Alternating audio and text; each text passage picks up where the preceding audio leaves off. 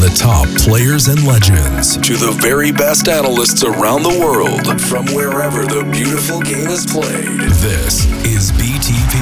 Now, we're talking football.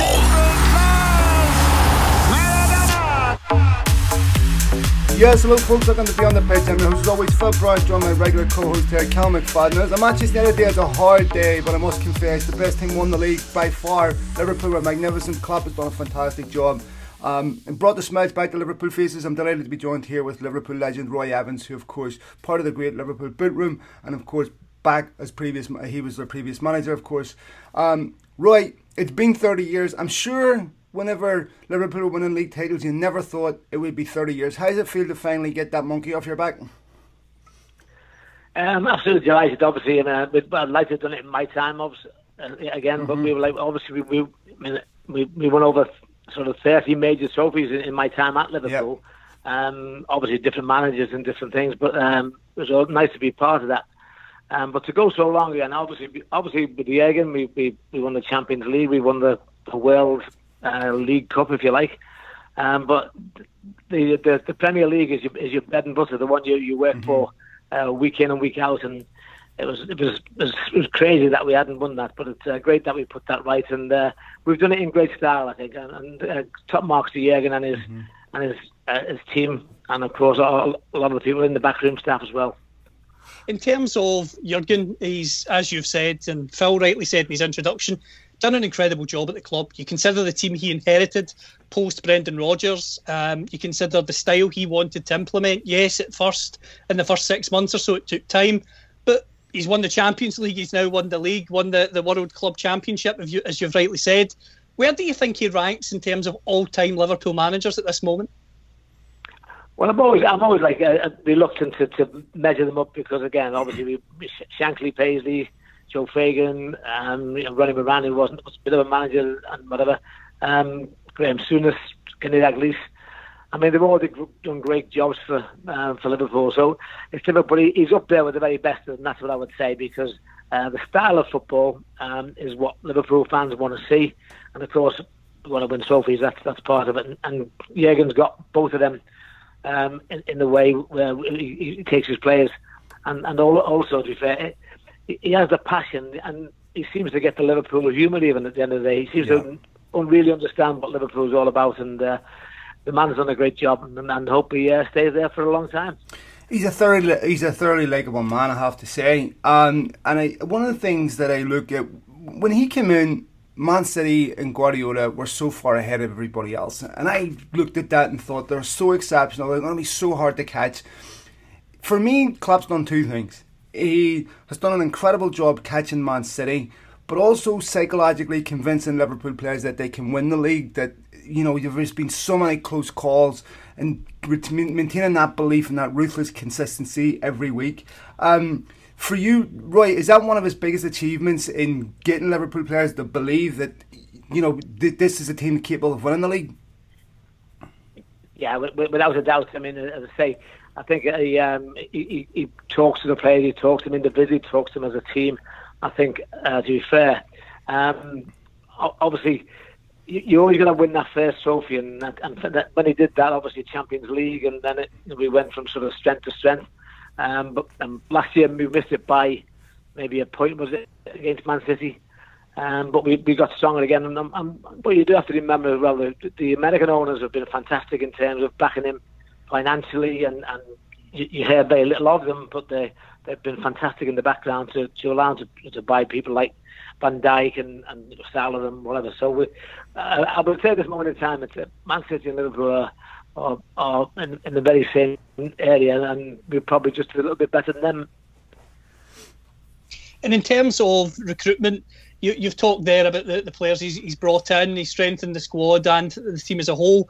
We had Graham Souness on the show earlier this week, and Graham's very big on calling for teams to buy when they're strong and never stay still. How important will that be now for Liverpool? Because although this season has been incredible so far, and I'm sure could continue to be because there's plenty of records that they could break, how important is it that they continue to build on this? I don't think they should take the foot off the pedal. I mean, again, it's obviously won it. It's not quite. It'd be difficult to have that little extra edge. But I just think they'll carry on playing the same because they'll like to break all the records that they can.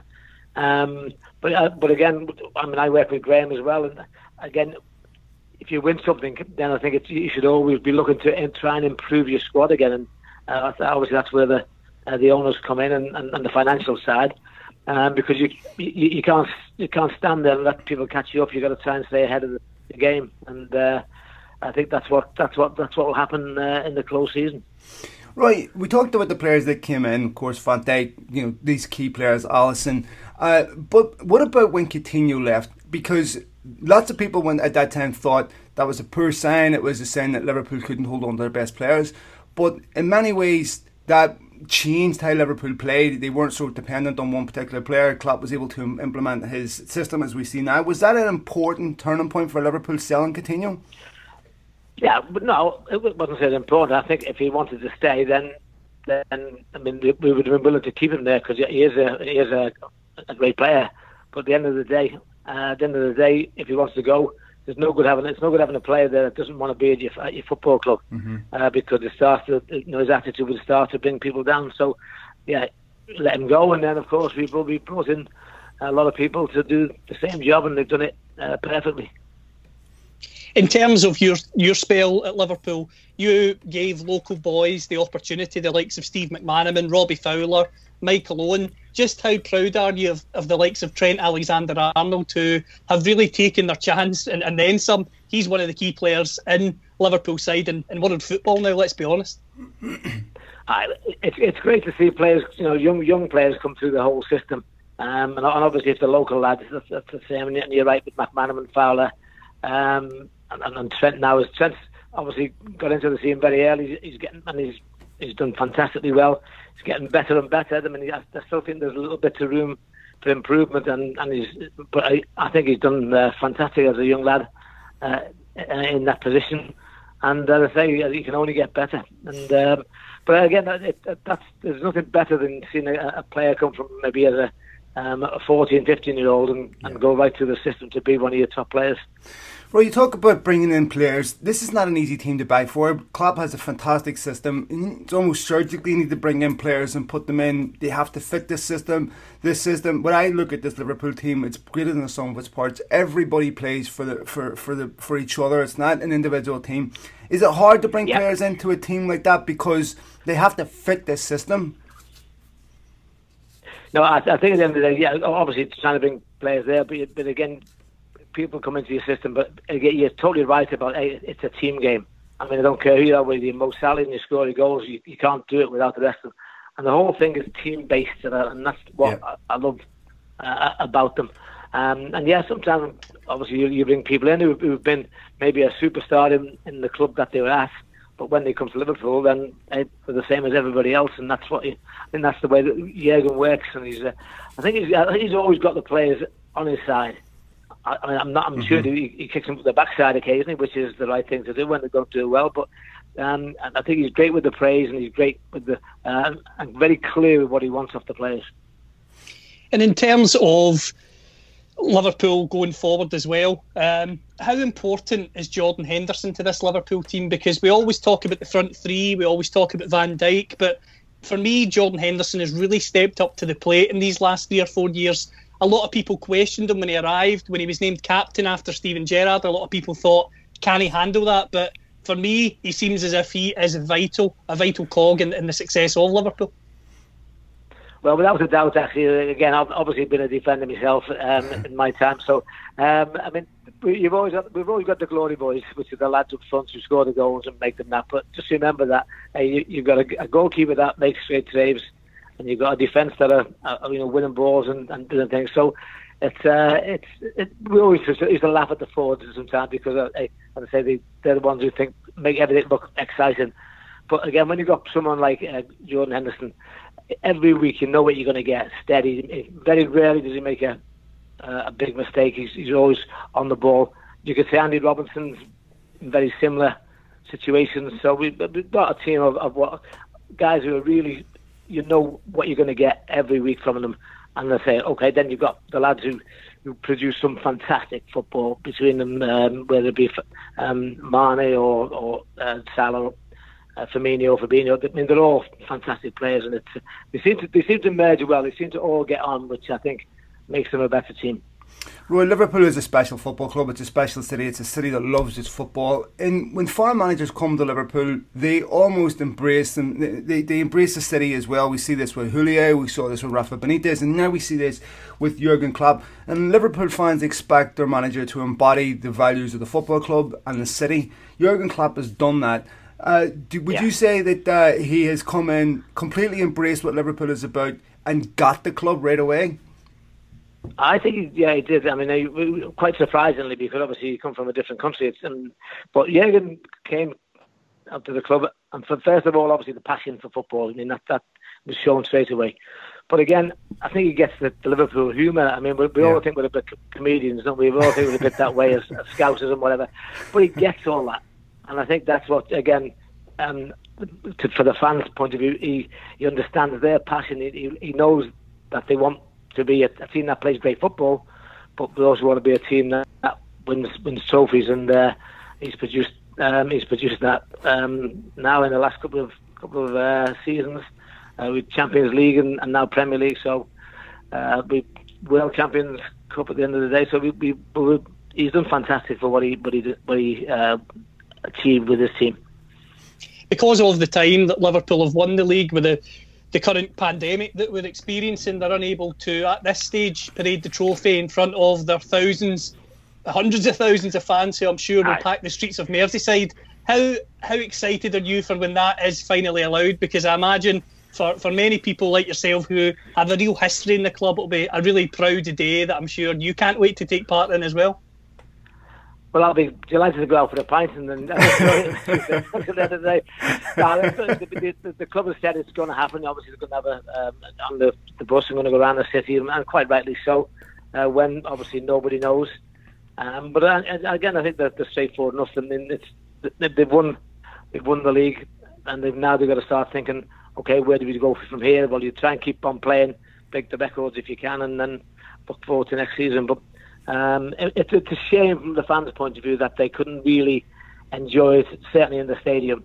But as I said, it is what it is. And the nice thing about Liverpool and the people that run it, Peter Moore, who's the chief executive, they never once said, "Oh, we've got to complete the season. You can't just shut it down now."